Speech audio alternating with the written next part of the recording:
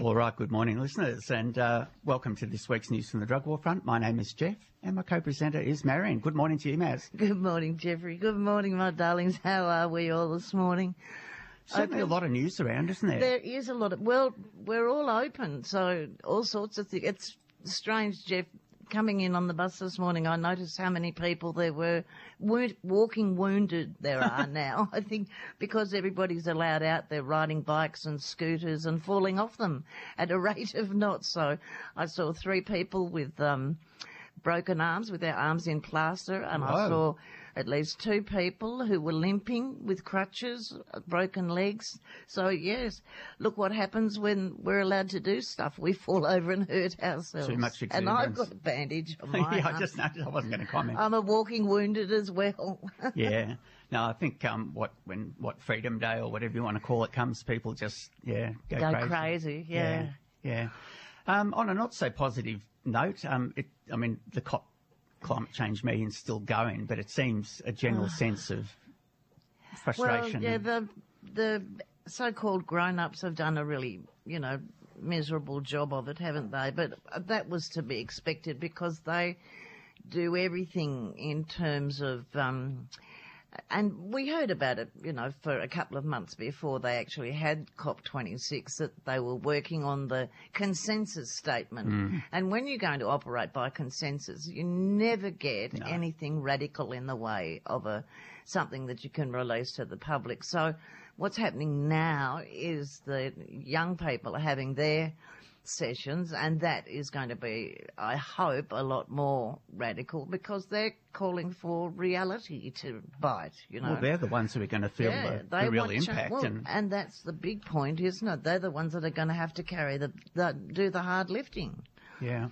Yeah, we keep on watching media event after media event or, doco after doco about turtles dying of, with bits of plastic wrapped around their gullets, and it's just, and reefs dying, and the animals being basically just going, and it's just, if you look at, and as I said, I think at the end of last week's show, the one presentation from the COP26 at the end of it that was there were 2 actually, one from a woman from an island in the Pacific who are losing their island. Yeah, they're going to have to move. They're drowning. The island's drowning. And the other one from a woman who stood up and said, Mother Nature is not happy. All you have to do is look around the world, see what's happening. The earthquakes, the volcanoes, the storms, the, tornadoes that become, inland storms. It's just ludicrous. Yeah, record drought, record flood. It's crazy, record everything. Yeah. And people are saying, well, it's not that bad, but it is that bad. Yeah. No, look, I think a lot of the early predictors are shocked by how significant it has happened already. How quickly it's happened, I think. I don't think they expected it to... Look, when they said they wanted, 2030 targets, and in fact, we needed them, 10 years ago. And the longer you leave it, the worse it's going to be, hopeless it gets. But, if it does reach what they call tipping points, we're in serious trouble, Absolutely. Anyway, sorry to come up with a depressing angle, but it is standard. And I mean, now that we've opened up and we, don't have to do quite as much as we did about COVID interventions because there's not that quantity in the ACT anyway, and we have more availability. People are able to go out and contact the services that they need. We can now talk about the social issues that we more often talk about. Yeah, good point. No, well done to the ACT in terms of vaccination and just general response. Anyway, look, got a very important announcement later on in the show. The International Drug Policy Consortium yesterday ended the embargo on the release of their, I think you'd call it an accountability tool, which assesses countries against their drug policies against UN system recommendations. A set of criteria, I think, is largely about how they're rating on harm reduction. Yeah, harm reduction, corporal, death penalty, access to opioid maintenance treatment, needle syringe program. Yeah. but quite a comprehensive assessment, and also stories from individual drug users in the 30 countries. And I was a little surprised, but of the 30 countries assessed, and I guess that's just the initial countries that they've selected, Australia ranked 5th overall out of 30. I mean, it still wasn't a stellar result. Leading countries, But I would say, room for improvement. But I guess on reflection with countries that, like the Philippines, like we've said, shoot people in the street. Indeed. Well, it's more likely to be government policies that they're talking about rather than what's happening on the ground, don't you think? That's what they're measuring. Yeah, they're measuring government policies, yeah. Because the one that comes last is Brazil. And what's happening on the ground is one thing, but government policy is just pretty much the same as the Philippines, I suspect. I mean, I'm surprised that Brazil is last, given that the Philippines has such an appalling record, but nonetheless, I'm not sure. We get to that when we get perhaps to the that. Philippines wasn't one of the 30, but anyway, it's a good start. It's a massive project. I mean, to actually come up with a comparable assessment of government drug policies in so many different countries. A drug policy index. Helen Clark says, it's nothing short of radical innovation. But we'll get to that when we get to that. Hey, Jeffrey. We will. And along with that tonight, there's an Australian webinar that ties in with that, and a range of speakers, which is free.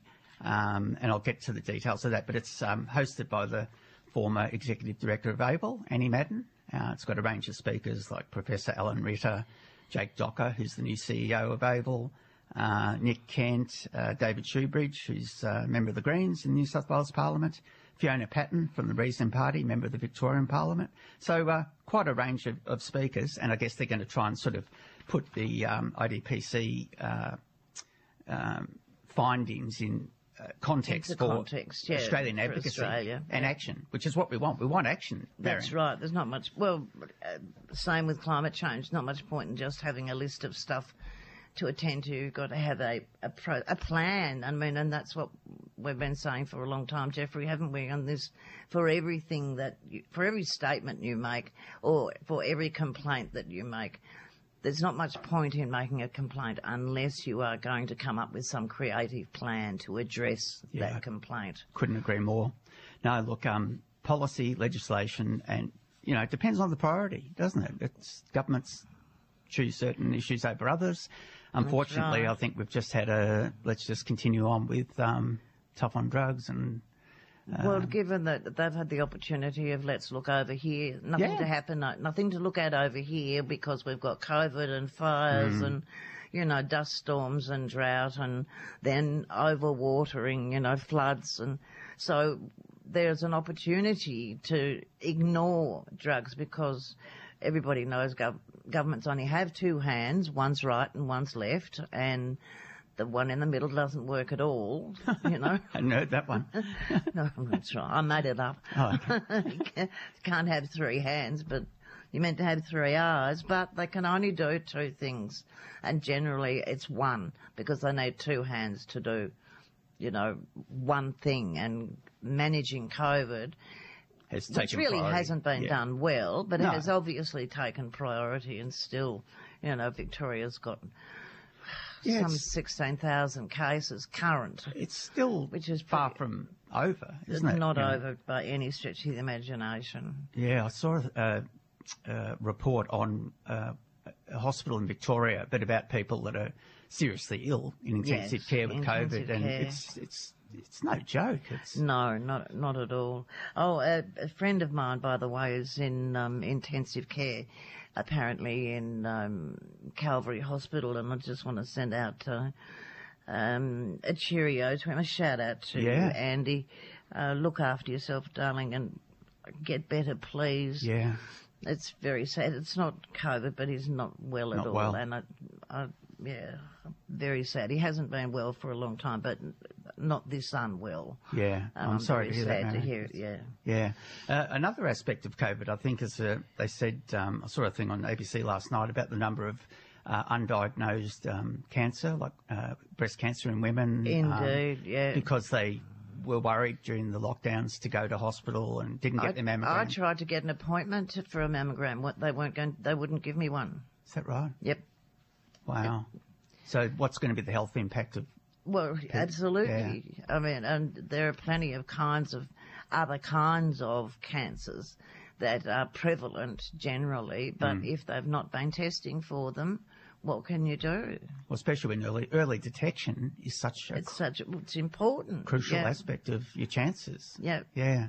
So there's a lot of long-term impacts, and that doesn't even mention long COVID or the impact of COVID itself. I mean, what do we know about the signs and symptoms of having COVID? You know, what we hear is the intense, you know, when people are in ICU, they're talking about not being able to breathe, and being given oxygen is really to try and alleviate that inability to breathe, because apparently it feels like there's a brick on your chest. You just can't get a breath. And that's shocking. But the signs and symptoms seem to be so diverse that they're so diverse that people aren't prepared to describe them. You know, why does the population not know? Yeah, it needs to be made as clear as possible, absolutely. Doesn't it? We have a government, and now they're back to talking about, you know, the economics of COVID. We need to open up the states, because so COVID's all done and dusted. Yeah. Yesterday's as far as the government's concerned. Let's get that economy going. That's right. Get back to the bucks. All right. Just for anyone who hasn't heard the show before, we do. The show is brought to you by CAHMA, the Canberra Alliance for Harm Minimisation and Advocacy. CAHMA is a peer-based community-controlled drug user organisation with over 2 decades serving the community in the ACT. Sadly, if you've heard the show before, Marion and I try and put an alternative perspective to the current global policy of prohibition, which has been in effect for over 50-odd years. And you know, reporting in the mainstream press tends to be just more of the same. And we would hope to encourage people to take a closer look and look at, you know, harm reduction, look at suggestions of decriminalisation. I would say legalising and regulating would be the ultimate solution. Black markets just create profit incentive. That's right. And ever has been. We've never said anything but that, and that's the evidence that's been available for governments to look at forever. Yeah. It hasn't changed, and in the 60 years since the the International Single Convention on Drug, and the 50 years, which has been actually 50 years of drug war from the United States, 60 years since the Single Convention on Drugs. Yeah. It's been a long time, Marion. If prohibition was It's a very long time. Since, I was 8, Jeffrey, when that Single Convention was signed. It's crazy. Yeah. Did you think that it would last this long? I didn't even know that it was a thing. Yeah. I was 8. No, but I mean, when you were a young woman and... No, I didn't. And I didn't understand. All I knew, because my father was a lawyer, what I knew was that there were drugs that were against the law, or there were things that were against the law, and there are things that were not against the law, and I didn't question them. Yeah. It wasn't until I got into about year 10 that I started to question things or the world, and that was when the moratorium on Vietnam was held. So in Canberra there was a big march, and I think there were 3 young women from high school that were suspended for going to the march. Really? So, our school was really conservative and saw itself as pretty uppity. That was Campbell High in the old days, gang. Campbell High School, and it. The 3 women, Penny, Anne, and who was the other person that went with them? Penny, Anne, and Ninka. That's right. And I think they all went to the march, and they were suspended for going to the march, and it was really quite sad. And yet their parents were quite happy for them to go. In fact, they were very keen. Yeah, they wanted them to go. So, and I was actually quite proud of them, but I was a bit perplexed by it because I didn't understand that really the major problem was going to be for us was that we had introduced conscription, And that meant that our generation, in fact, the guys in my year were going to be subject to conscription. Yeah, if your number came up. It was the last year of conscription that I think it was 71 was the end of school for us, 71, 72. Yeah, and then Gough got elected. And Gough got elected and they knocked it on the head, which was a great The right thing, yeah. I guess one of the positive things about that is it made people think, didn't it? It was such an important issue. It made people question. And people power became a thing. Yeah. Which was really important. I mean, and not just people power became a thing other than just sex, drugs and rock and roll, which was kind of party time in the 60s. That was when rock and roll became a thing as well, or a big thing. Yeah. But people like Bob Dylan was singing songs that made sense, and Joan Baez was singing songs that made sense. Yeah. And the folk music was very meaningful, and the songs were very important, and actually spoke to young people a lot. It was a really good exciting time. Very exciting time. Yep.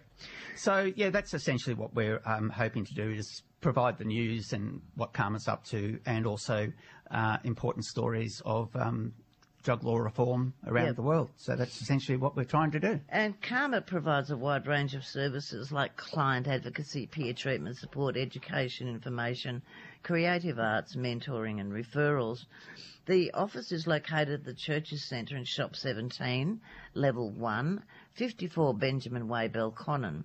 The drop-in centre is staffed on weekdays from 10 a.m. to 4 p.m. and the phone number is 62533643. I take it the drop-in centre's open again? Yeah. Is it, Jeffrey? But with limited numbers. COVID protocols. You have to sign in. You have to. It's always going to be COVID protocols for some time to come, I would think so, yeah. We can't. I don't think we can do anything but look forward to that for at least another year, possibly two.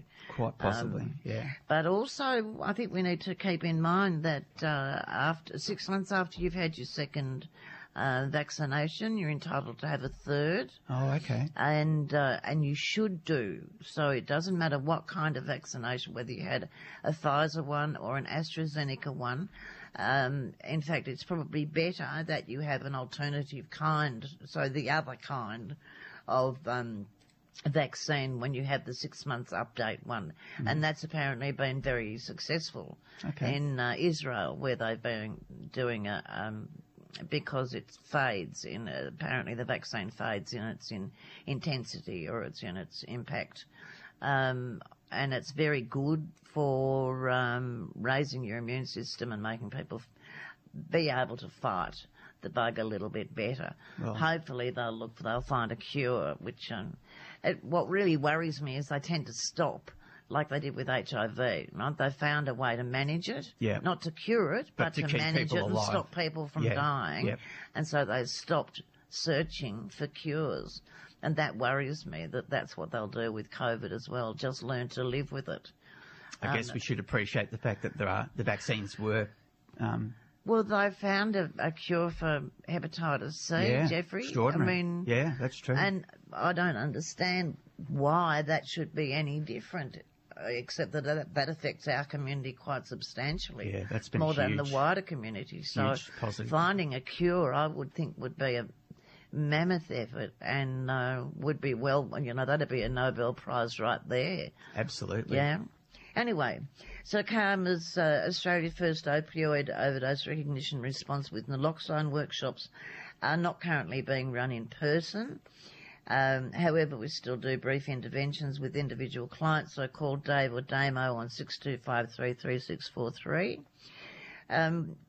Anyway, we can assist people with a wide range of issues, including opioid maintenance treatment programs, methadone, buprenorphine, or more recently the new long-lasting injectable forms of buprenorphine known as Buvidal or Sublocade. And I would suggest that you talk to someone from Karma if you are being pressured to use the injectable form, because I think it's a bit of a worry. But if you're going on to any kind of opioid maintenance program, you have a choice. Yeah. And you should know that you can have that choice. You don't need to be pressured into taking one or the other. It's a really important point. Yeah. So have a discussion about it with somebody who knows. Yeah.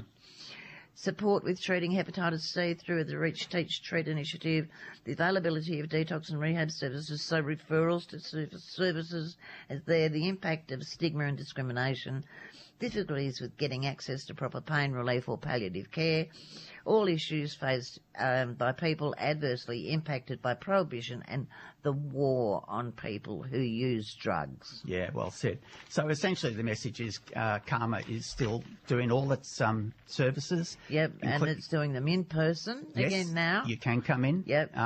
But we're better to ring up and make sure. So 62533643 is the phone number. Ring up if you want to see somebody, and because it's infinitely more practical, and we get a better outcome if you talk to someone I think if you talk to someone face to face rather than talking to them over the phone. There's limitations. You can talk to people over the phone and get a good outcome, but if you want help, make an appointment, come in and see somebody, because it's really probably going to assist you better. Yeah. And you can arrange for someone to go with you if you have an appointment that is that makes you a bit nervous. Yeah. Having an advocate with you will help. No, CARMA's been doing a great job supporting people who are in isolation or quarantine. Absolutely, and was involved in developing the protocol for looking after injecting drug users in the first place. Chris was here telling us about it. It's really important that that is not overlooked, because they're a marginalised community. Absolutely. And, you know, we've been using volunteers, and we have a wonderful volunteer and casuals coordinator, Natasha, who has been looking after our part-time and volunteer staff, It's a big job, at the expense of her own welfare. So look after yourself, Natasha. We need you, my love. Yeah, it's a good point. So I admire what you're doing, but I don't want you to do it at the expense of your own health and well-being. And in these times, that's a real It's really risk, important, the number of people who are being burnt out by just over-giving. Yeah. Giving too much of themselves. You cannot give to people if you aren't full up with stuff. I've always said that to people who work in the so-called helping professions. If you're not full of feeling good, you can't give out to people what they need, because you can't recognise it if you don't recognise it in yourself, that absence of good feeling. Yep. How can you recognise it in someone else? Yeah. So look after yourself, my darlings. Yeah, no, it's an important point to keep in mind, and not to mention the overall just general stresses of COVID and day to day, and COVID, let alone working with drug users. You know, it's piling one thing on top of the other, Jeff. It gets to be too much. Oh, well said. Okay, the contents of this news from the Drug War Front broadcast do not necessarily reflect the views and or policies of the Canberra Alliance for Harm Minimisation and Advocacy. CARMA does not condone, nor does it condemn drug use, and does not promote illegal activity. CARMA recognises that drug use happens, and as such, CARMA focuses on harm reduction messages, drug treatment support services, advocacy and community development. CARMA seeks to reduce the harms associated with drug use, as well as the harms associated with the criminalisation of drug use, through the provision of empowering programs that concentrate on community development, person-centred holistic healthcare and equity of health service delivery for all people. And I think it's important to have CARMA, providing a voice for... Well, they're not going to get it from anywhere else. No. I mean, you can do it individually for yourself, but you need, as a rule, I think, we need an entity that can advocate on behalf of drug users. As a peer organisation, which gives people the opportunity not to say, yes, I use drugs, or no, I don't use drugs, but to simply come out as a peer. You have the opportunity to say, I may or may not use drugs, but this is what drug users need. Mm. This is how they need to be considered when you are planning for them. Yep. No, can't overstate how important that is. Absolutely. Just to mention, our peak body, AVIL, is having the annual general meeting on Tuesday, November the 23rd. It'll be done online. and the agenda will be provided to members no later than Tuesday, November the 16th. So when that comes out, we'll give some details about what's happening with ABLE and CARMA and the COVID-19 activities at the moment. All the CARMA programs are up and running via phone and Zoom, if not face-to-face. CARMA supporting community members who are unable to isolate without support. Support includes grocery deliveries as well as referral to alcohol and other drug treatment and help with tobacco, NRT and alcohol or access to detox services. CARMA's now on site at the new quarantine facility in O'Connor. Ragusa is that name that's supporting people in isolation there 7 days a week as part of the YWCA Community Hub. CARMA's partnering with Directions, providing peer support to nurses vaccinating in housing sites across Canberra. I think Chris is going to have to just double check on that arrangement at the moment, because a lot of the nurses are wondering how the CARMA workers fitting in. Okay. When we take someone in for a vaccination. So, but it has been a successful collaboration, has it? Yeah. Okay, CARMA's helping support homeless people coming out of isolation or quarantine, ensuring that they're not discharged to homelessness, which is going to be a problem. Many of our clients are seeking to engage with rehab services post-quarantine, especially residential rehab. CARMA and Canberra Recovery Services have been working together closely to make this happen. CARMA have trained public health staff at Ragusa in naloxone admin to ensure appropriate responses to overdose are in place at the facility. And that's really important. It is very important. And anybody that hasn't done the naloxone training should learn how to do it. And again, get in touch with Dave or Damo on 62533643 to find out how you can be part of an intervention, learn how to save someone's life it's or a keep them alive. Isn't it? Absolutely. It only does one thing, but it does it well. And it does it well. Yeah. We say that every week. Yep. And it's important that people in the healthcare field or drug and alcohol field know what naloxone is, and more importantly, to recognise an opioid overdose. Yeah, well, know what it looks like and know what to do with it. Know what to do. I would rather that they carried naloxone with them. Yeah. I do. I've always got at least 2 of the nasal sprays with me. Yeah. So I can give one away if I need to or use one, and I've still got one left. But if you are on a pension, you can get it prescribed to you, or you can get it free if you go to get in touch with Dave or Damo and learn how to do the intervention. I think everybody should have naloxone and know how to use it. Yeah. So we're just about ready to go into the news. Ready for the 11 o'clock news? We shall be back after the news with some more stories. Okay. Ready duty. We haven't done.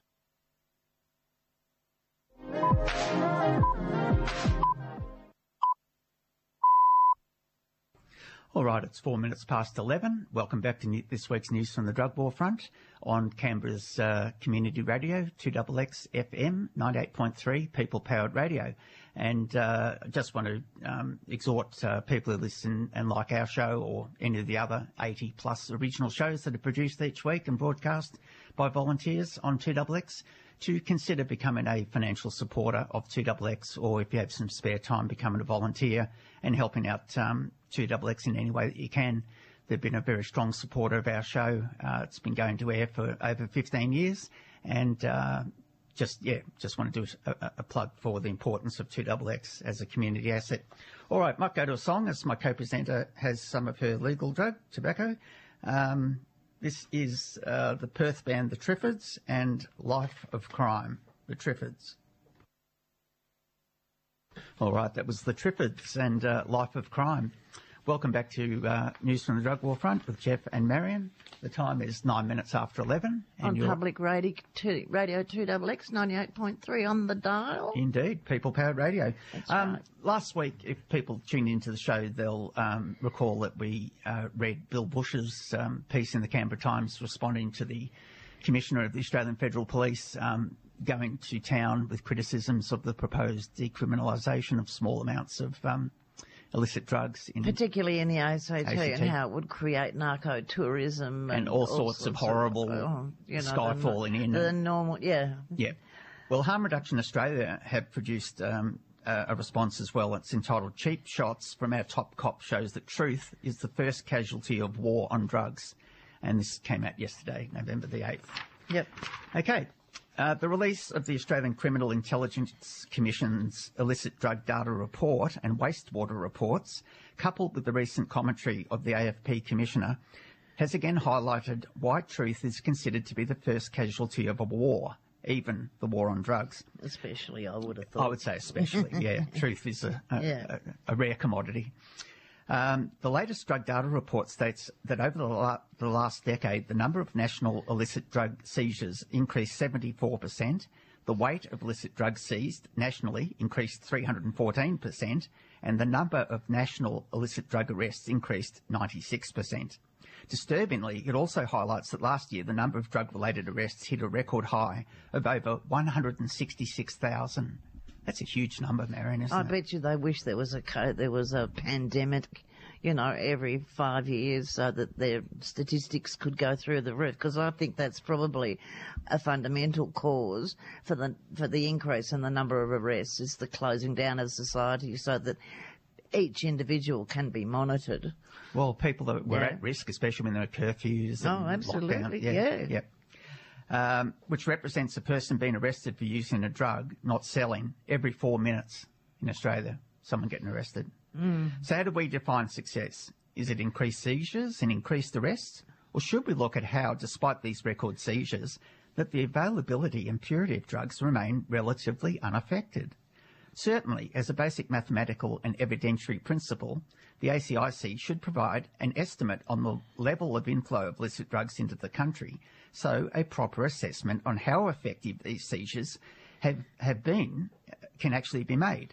The trumpeting of law enforcement efforts in a national report on drugs also underscores how little the health sector has in government decision-making on drug policies, despite the additional harms that individuals, families and communities endure from law enforcement-focused approaches, which we say every week. Don't we? Yeah.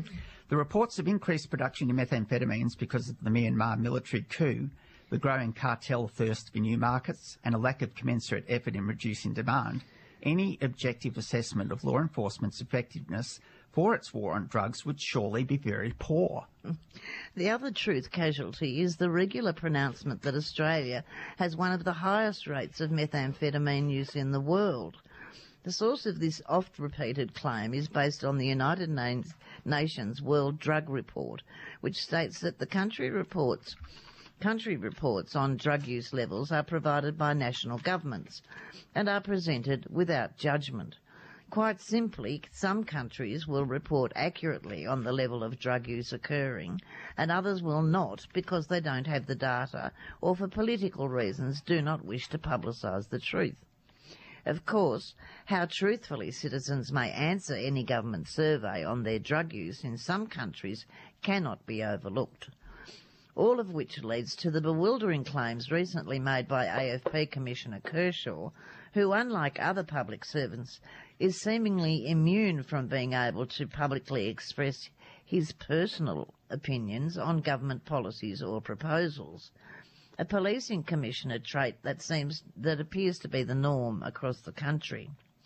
According to Kershaw, and I kid you not, drug law reform will lead to increased murders and narco-tourism. That's what we said, did we not? His continual attacks on people who use drugs will have a devastating effect on those affected by drug use, including families. Ignorance of the health harms from drug laws may be excusable for some, but it's inexcusable for the nation's top cop, with all the resources he has at his disposal, to target some of the most vulnerable members of our community and not even comprehend the lifelong legal harms that arise from a drug arrest and conviction. Which can ruin someone's life, like a young person. Absolutely. Can't get certain jobs. From the age of 18, because although they're looking to have an end of, like a 10-year limit on how long they still haven't brought that in, you still will be able to, people will still be subject to discriminatory, Would action. anything be 10 wiped years away, Marion? however long ago you Yeah. committed a crime, It'll be found somewhere. especially drug crimes. Yeah. More recently, the AFP has begun publicly releasing a series of images that seem to serve no purpose other than to further stigmatise people who use drugs and their families and friends. The Uniting Fair Treatment team has a campaign to let the Commissioner know how inappropriate and harmful these attacks are. This is a campaign we're proud to support and hope you will too. Yeah, essentially they're trying to encourage people to email the Commissioner, and they've got some tips on the sort of things that should be raised. So it's headed by, we're working hard for a fairer, more empathetic community for people who use drugs and people who experience drug dependency. That word's empathic. I'm sorry, I can't stand that. It's not empathetic. Empathic is the correct word. But the AFP Commissioner has chosen to use stigma to get likes on social media. At Fair Treatment, we are frustrated and disheartened at blatant attempts like those below, to stigmatise people who use drugs in our community, simply to generate hysteria and attention. It's posts like these that remind us how important our work is together in changing the narrative about drugs and people who use drugs and creating an open and honest conversation free of judgment and bias. And that's one of the things that drives me mad, Marion, is we can't even have an open conversation. A proper conversation. Yeah, because the hysteria behind it comes in before you have the conversation. That's right. Will you contact the Australian Federal Police Commissioner as organisations supportive of fair and sensible drug laws to call on him to show some decency and end these stigmatising and harmful attacks? We're asking you to directly contact the Australian Federal Police Commissioner and let him know that the harm that he is perpetuating. Here's some of the things that you could include in your email, and it's got in brackets, remember to make it personal. This list is stigma causes enormous harm to, in capitals, real people. Share a story of how you've seen stigma affect someone that you know or work with. It can have negative impacts on a person's well-being, employment and social outcomes. Stigma and shame prevent people from seeking help and treatment when they need it. And we know that's the truth. We've talked about that. Yep. Generating fear and hysteria around drugs and people that use drugs makes it even more difficult to implement fair and effective policies. All people deserve to be treated with dignity and respect and have access to support when they seek it. Callous and judgmental messages like this portray a society I am not proud to be a part of. And the last point is politely tell the AFP Commissioner what you think about his social media strategy and the damage it is causing just for a few likes. Indeed. I like the tone of that. Yes, well, I'm pleased that they've actually done something like that and exhorting people to get in contact directly with the police commissioner and let him know how they feel. No, very pleased with that.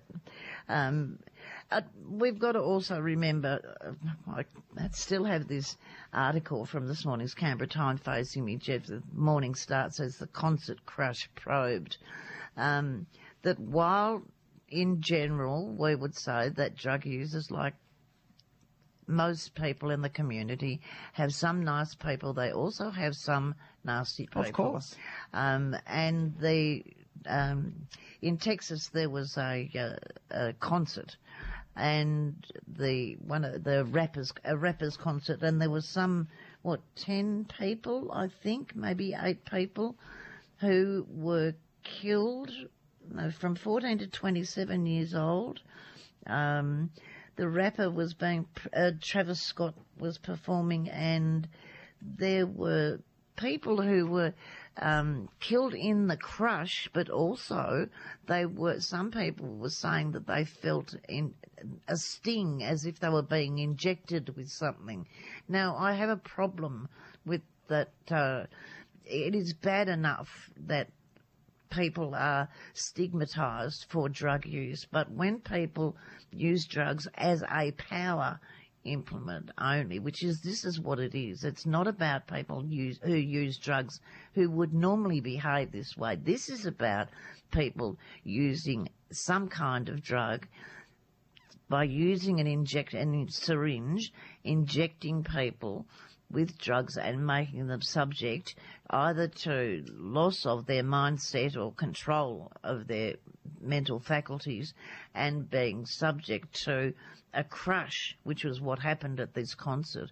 And several people died at that concert.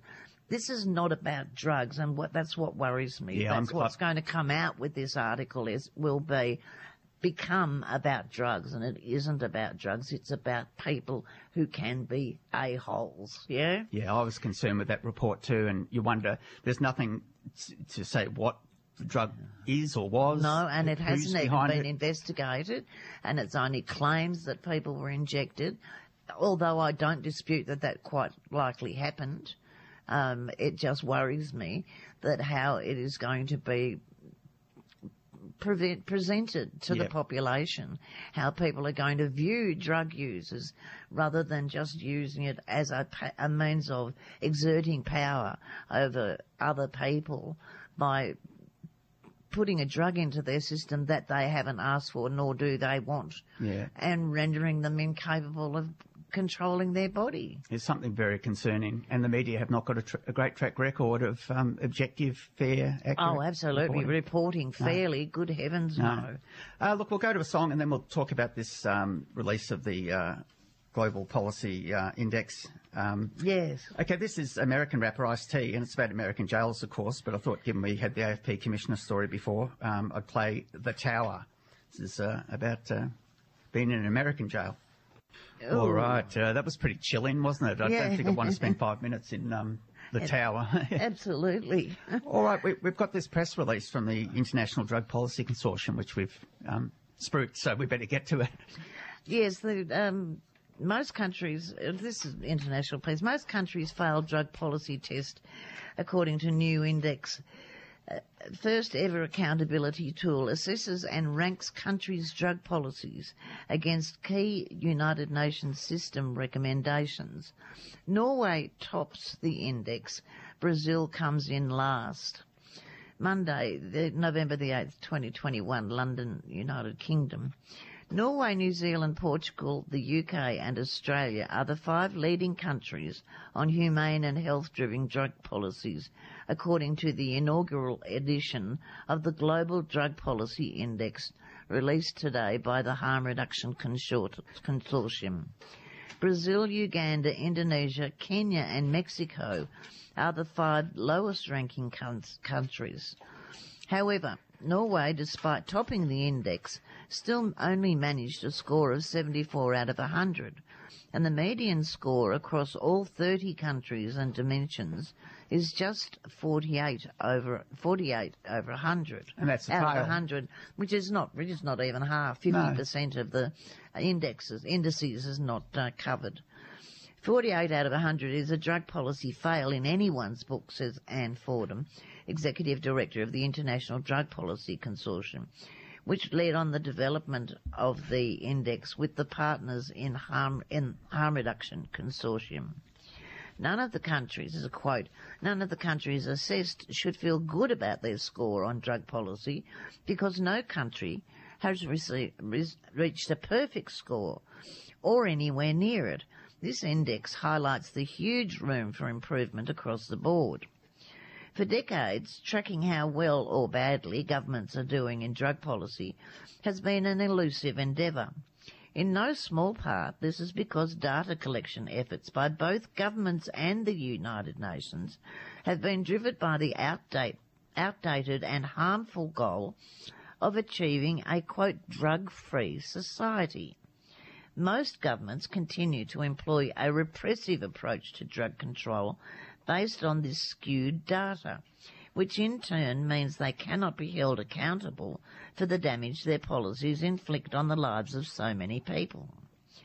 The success of drug policies has not been measured against health, development, and human rights outcomes, but instead has tended to prioritise indicators such as the numbers of people arrested or imprisoned for drug offences, the amounts of drugs seized, or the numbers of hectares of drug crops eradicated. And that approach came up in the story on the AFP Commissioner's response to the drug decriminalisation legislation proposed in the ACT.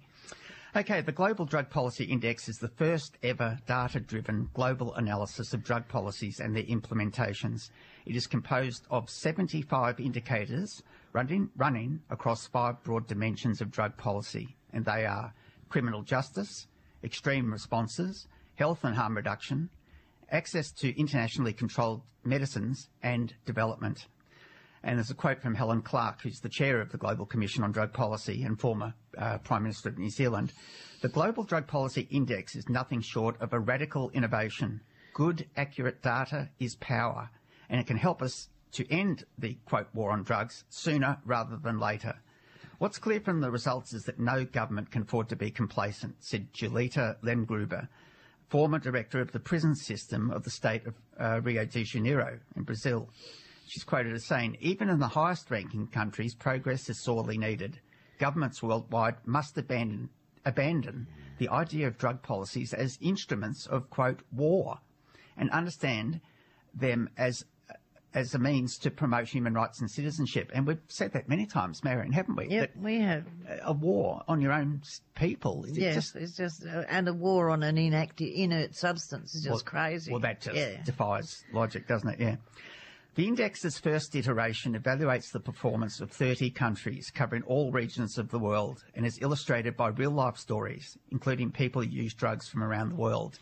And we've got a piece, actually, from a guy who talks about the impact of the medically supervised injecting centre in Sydney, the positive impact on his life. So I think it's a really good attempt to try and contextualise the damage done by prohibition. The index's results reflect that the militarised and law enforcement approach to drug control continues to prevail. Some level of lethal use of force by military or police forces was reported in half of the 30 countries surveyed, with widespread cases in Mexico and Brazil. The disproportionate impact of drug control on marginalised people on the basis of gender, ethnicity and socioeconomic status was reported to some extent across all dimensions and across all countries. Drug law enforcement targets primarily non-violent offenders, and especially people who use drugs. Only 8 out of the 30 countries surveyed have decriminalised drug use and possession, and out of those, only 3 managed to truly divert people away from the criminal justice system. So 3 out of 30. Yep.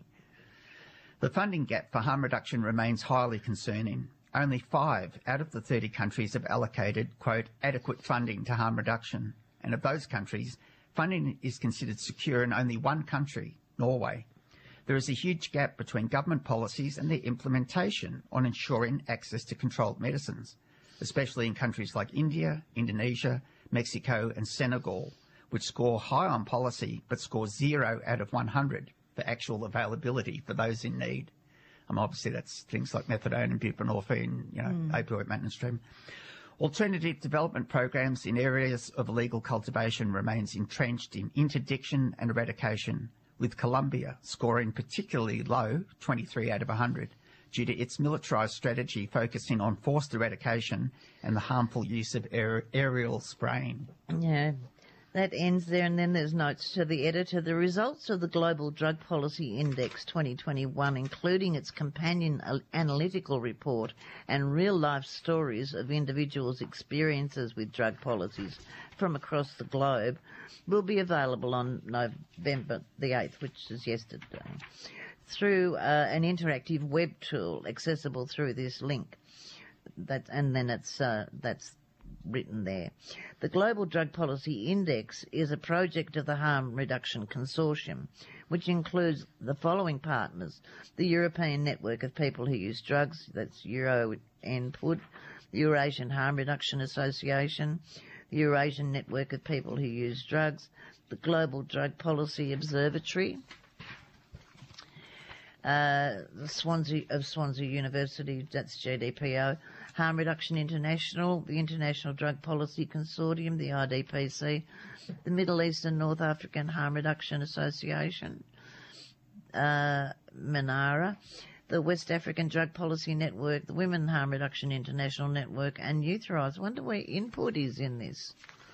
Yeah, I think that... They're not mentioned. Yeah, I'm not sure why that is the case, but it's clearly a wide array of involvement in this project. And let's hope that the 30 becomes 60 countries, becomes 90, becomes 120. And that they up their game and actually some start to achieve at least a pass mark rather than barely reaching like 48 out of 100 in terms of achieving categories or I wonder what sufficient funding, adequate funding for harm reduction How do we define means that? too. Yeah. What does that mean? Well, what is it, 2% in Australia? I think that's way low. But and coinciding with that, there's a webinar event this evening for free, 7:30 till 8:30, Global Drug Policy Index Australian Advocacy Action Webinar. And it basically is an event, online event, to discuss how Australian drug policy aligns with international best practice in terms of health, criminal justice and access. So the Global Drug Policy Index is a new composite that documents, measures and compares national government policies related to illicit drugs, providing each country with a score or ranking to show how much their drug policies compare to the UN Common Position on Drugs. The first round will focus on 30 countries, as we mentioned, from every region of the world, including Australia. And the 5 dimensions, use of extreme sentencing, proportionality of criminal justice response, health and harm reduction, availability of controlled medicines, and, where relevant, development. It's going to be hosted by Annie Madden, and some of the speakers include Professor Alan Ritter, who's Director of the Drug Policy Modelling Program, Penny Hill, Deputy Secretary of the Vienna NGO Committee on Drugs, and the Oceania representative, the International Drug Policy Consortium's Members Advisory Council and co-founder of Students for Sensible Drug Policy Australia, who are a good group, involving young people in this debate. Jake Docker, the new CEO of the Australian Injecting and Illicit Drug Users League, ABLE, and a whole range of other people, including members of the New South Wales and Victorian Parliament. So, if you go to Eventbrite or I imagine any of the organisations involved, Harm Reduction Australia, if you're interested, it's free. I've registered to get involved and listen. Great range of speakers, and it will contextualise the assessment of Australia. Oh, good. All right, let's go to a song and then we'll come back with some more stories. This is Lou Reed and Real Good Time Together. All right, that was Lou Reed and Real Good Time Together from the Street Hassle album. Okay, we're into the home stretch of this week's News from the Drug War Front, brought to you by CARMA, the Canberra Alliance for Harm Minimisation and Advocacy, on 2XXFM 98.3 People-Powered Radio. And just to follow on from the piece we did before, this is one of the stories from Australia about the impact, and it's by a fellow called Kevin, and it's his story about the impact of the King's Cross Medically Supervised Injecting Centre. And it goes, "Hi, my name's Kevin, and today I'm going to be answering some questions about the Medically Supervised Injecting Centre. So if you hear me refer to the MSIC, you'll know that's what I mean. I've been given a handful of questions to answer, so without any further ado, we'll get straight into it. And the first question is, what was it like in King's Cross before the injecting centre opened?" And Kevin says it was a bit like the Wild West, really. There was a lot of overdoses because people were shooting up in parks, public toilets, toilets in pubs, stairwells, blocks of flats, just anywhere, really, that you could get 5 minutes to have an injection. In those days, it was illegal to carry injecting equipment with you, so it was simply discarded all over the place. It was a bit of a mess. There was a lot of disease running rampant because equipment was being shared, and it was just chaos, really. It was just basically chaos. The next question was, what first brought you to the MSIC? It was a friend, actually. He says, I was a bit wary of this place when it first opened. I thought, how are they going to give him a place to inject drugs? And then I thought we'd be under surveillance, so I thought the police would be waiting in the back. I also had this thing in the back of my head, quote, what's a church doing running a supervised injecting centre? But after a few years of being opened, a friend of mine brought me and I went to stage 1 where you enter the building. You give your name, and it doesn't even have to be a real name, just any name, and you choose a password of your own. Then you move to stage 2 where injection takes place under the supervision of nurses. It's clean and it's cleaning with hygienic new equipment, and you can then discard your used equipment. And then there's stage 3, which is a space for coffee, tea, discussions with counsellors, making a phone call, using the computer to chase up things on the net, check your emails and so forth. It's almost like a drop-in centre, but again, you're under this sort of watchful eye without being stared at of a nurse to make sure you're not in the throes of overdose. Because this is a medically supervised injection centre with an emphasis on the medically, no one dies here. No one has died, and it's 19 years in the running. So well done. Another question. What led you to use drugs? Oh, do we really have enough time to discuss this? Basically, life. I grew up in child welfare institutions and in prisons, and it wasn't a very nice place to be, a young kid and a young adult. I've been diagnosed with PTSD, depression and a few other things, but I don't actually agree with. But I used opiates, which is my drug of choice, as a way of medicating life's issues. And I don't want that to sound like a cop-out. Most of my life I've worked a full-time job. I've had some very good jobs, but I had to medicate myself with heroin. I equate it to being like a diabetic who needs insulin. I only did heroin to get through the day. Besides allowing injecting, this is another question, besides allowing injecting, what other help does MSIC offer to its service users? A massive amount of stuff goes on here. As I said, it's a supervised injection centre, but you're able to access housing, you can access basic medical services, dental services, podiatrists, anything that's available to basically anyone in any normal physician's clinic can happen here. I've seen dressings changed, I've seen referrals for people who have hip replacements. But another big thing is that it's a gateway to treatment. Even though it's a place to shoot up drugs and take your drugs, it's also a gateway towards treatment. And that's where I started my journey. I'm ashamed to admit it, but I've had over 2,000 admissions here through the front door in MSIC, and that's a lot. Wow. Well, that's... I don't know why I was ashamed to admit it, actually. Going in, using 2,000 times, at least he's still alive to talk about it. Yeah. I think it comes down to a lot of the internalised shame that people feel about just using drugs. Yeah, I because agree. It's presented as such a deviant behaviour, or Yeah, I'm sorry that he feels ashamed about it. But I actually think he's to be congratulated for going back. I think so too, and I think that's one of the... I'd rather he used it there. Absolutely. Yeah. Well, as you said, he's still here to do this interview, and... Yeah, and, if it's a worry that people know him and recognise him because he's come back regularly, well, at least it's a comfortable place for him to be, having a shot. I think they've done a remarkably... absolutely, done it really well. Positive job. And it sort of makes you think where we could be had the ACT heroin trial actually gone ahead, Oh, absolutely. Like it would be, 25 years? Well, it would have been using the same sort of system as well as, and on top of that, being able to prescribe heroin as well. It just would have transformed. It would have changed the whole nature of injecting drug use in Canberra. Anyway, the last question that's asked of Kevin is, how has the injecting centre supported you? How has the injecting centre supported you? And Kevin says, massively. As I said, they helped me to get into treatment, and I'm still in treatment. I won't go into what that is, but it's a once-a-month injection, so it sounds like Revitalize. I wonder what it is, yeah. I think that gives it away. It enables me to have a life. I'm not tied to any clinic for an entire month. I'm not tied to a dosing line. So I can use my life experiences and skills to work in the area of decriminalisation of personal possession and the use of drugs, and to expand treatment facilities. For example, rehabs and detoxes. As I said, it helped me to get into treatment, but it also helped me expand my life and my voice to be able to say what I mean. I've made new friends, and I've made friends with people I'd never thought I'd be talking to ever in my life.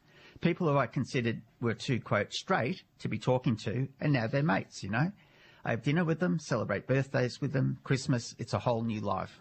Thank you for listening. I hope this is helpful. So it sounds to me like he sounds like a normal human being, which is fun. I mean, I know that's a dreadful thing to say, Jeffrey, but that's what people do when they don't have to chase their drugs for 24/7, yeah? Well, we need to change the narrative that drug use defines you completely. The way you behave, yeah. And everything defines you as a person. And it's negative portrayal. That's right.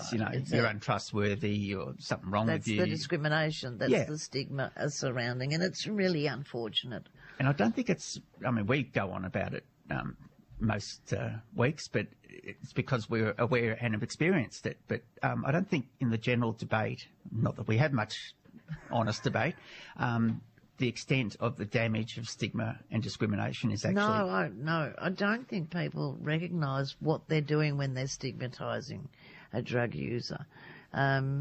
What kind of an impact it does, what kind of impact it has on the individual and on their family. And that's really sad. I think that a lot of health workers are responsible for a lot of stigmatisation and discrimination, and they don't recognise it either. No. Because they work in the area. They feel that they are sensitised to the issues when in fact they aren't by any stretch of the imagination. In fact, it's a kind of, a deep sigh and a tut-tut of the brain just kind of goes into, well, this is dealing with a drug user again. Yeah. And that's, really unfortunate. It's kind of got nothing to do with it. It's about what kind of access do drug users, as a rule, what kind of services do they have access to?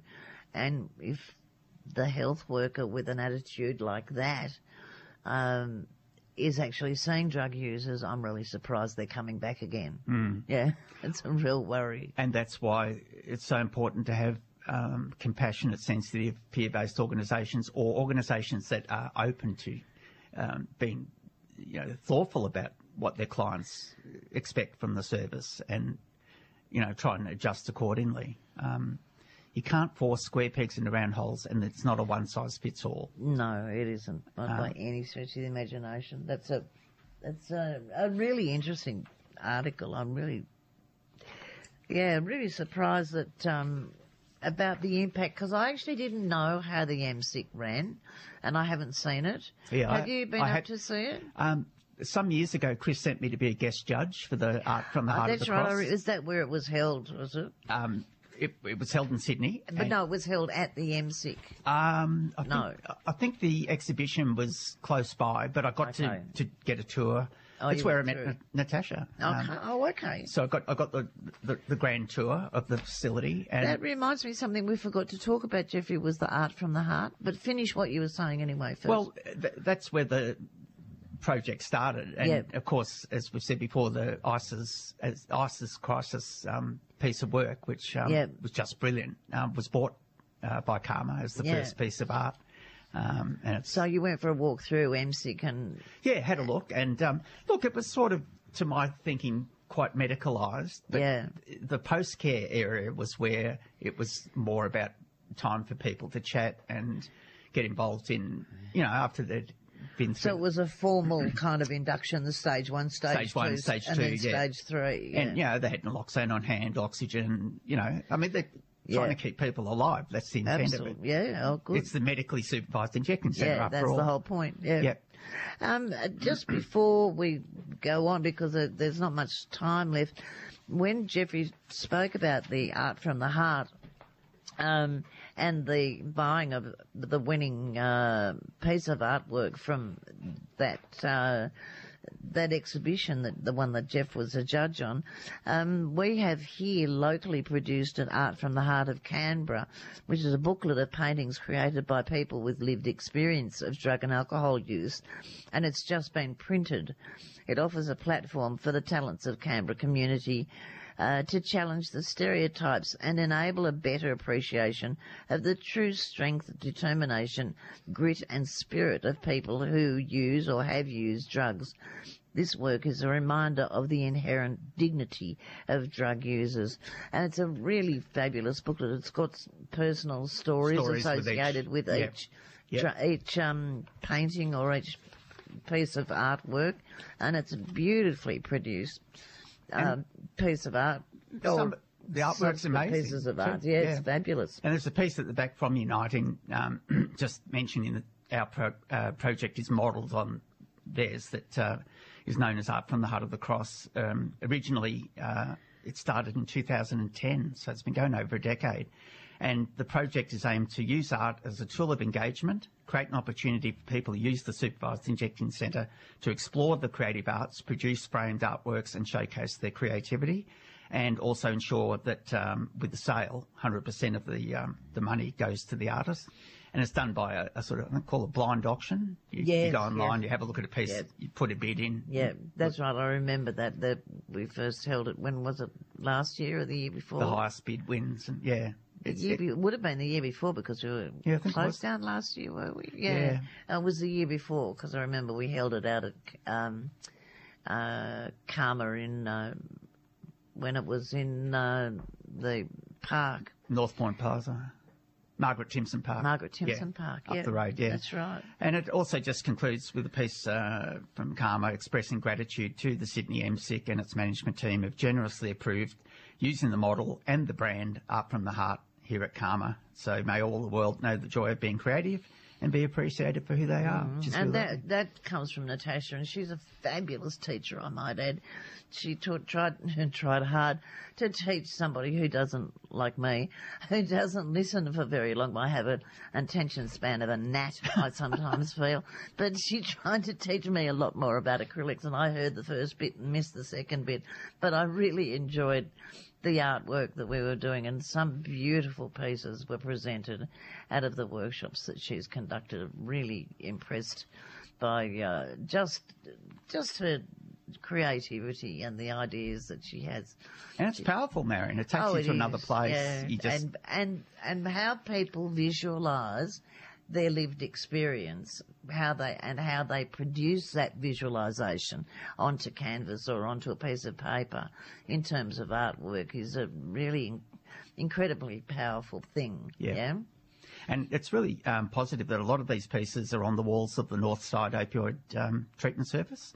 The one, the extension of Building 7 that's in Belconnen. Oh, right, yeah. So they actually purchased a lot of the work. Did they? Yeah, I didn't know that. That's great. And there's a comment about, the reason the artwork's special is it's made by consumers of opioid maintenance treatment, therefore represents the voice of the people who will use our facility. So that's really... It's powerful in so many ways. Where's that place you're talking about then? It's not far from our office. It's in the Belconnen Community Health Centre. Oh, okay. And I think it was closed for a while under the pandemic. I'm not sure if Northside Opioid Treatment Service. Okay. Reopened, but yeah, it's on display, and also quite a bit went to the Tuggeranong office of the Interchange General Practice. Great. They bought it? They bought some art. Good on them. Good on them. They make their money out of us, so don't see why they shouldn't. But good on them for doing it. It's such a powerful tool. Look, it is, and it's something that took me ages to understand because I never saw the world in pictures. Yeah. I saw it in words, so I've never really associated myself much with artwork. But I love art and love looking at it, but I don't see the world in pictures. I see it in words, different thing. Anyway. We're going to go out with a different song. I haven't got our normal... Yeah, because Jeffrey forgot it. Ha ha. And it's probably good to have something different. A few people have said, can't you play... That's your excuse and you're sticking to it. But we've had some requests, a number of requests for the late great guitarist Roy Buchanan, so I thought I'd play one of his pieces. It's his take on the classic Jimi Hendrix, Hey Joe. So that's it from this week's News from the Drug War Front. Okay. Thank you, Marion. Bye-bye, everybody. Thank you, Jeffrey. I love you. I love you all out there too. Look after yourselves. Please stay well and be here for us. We will be. For next you week. Next week. Bye-bye. Take care. Here's Roy Buchanan.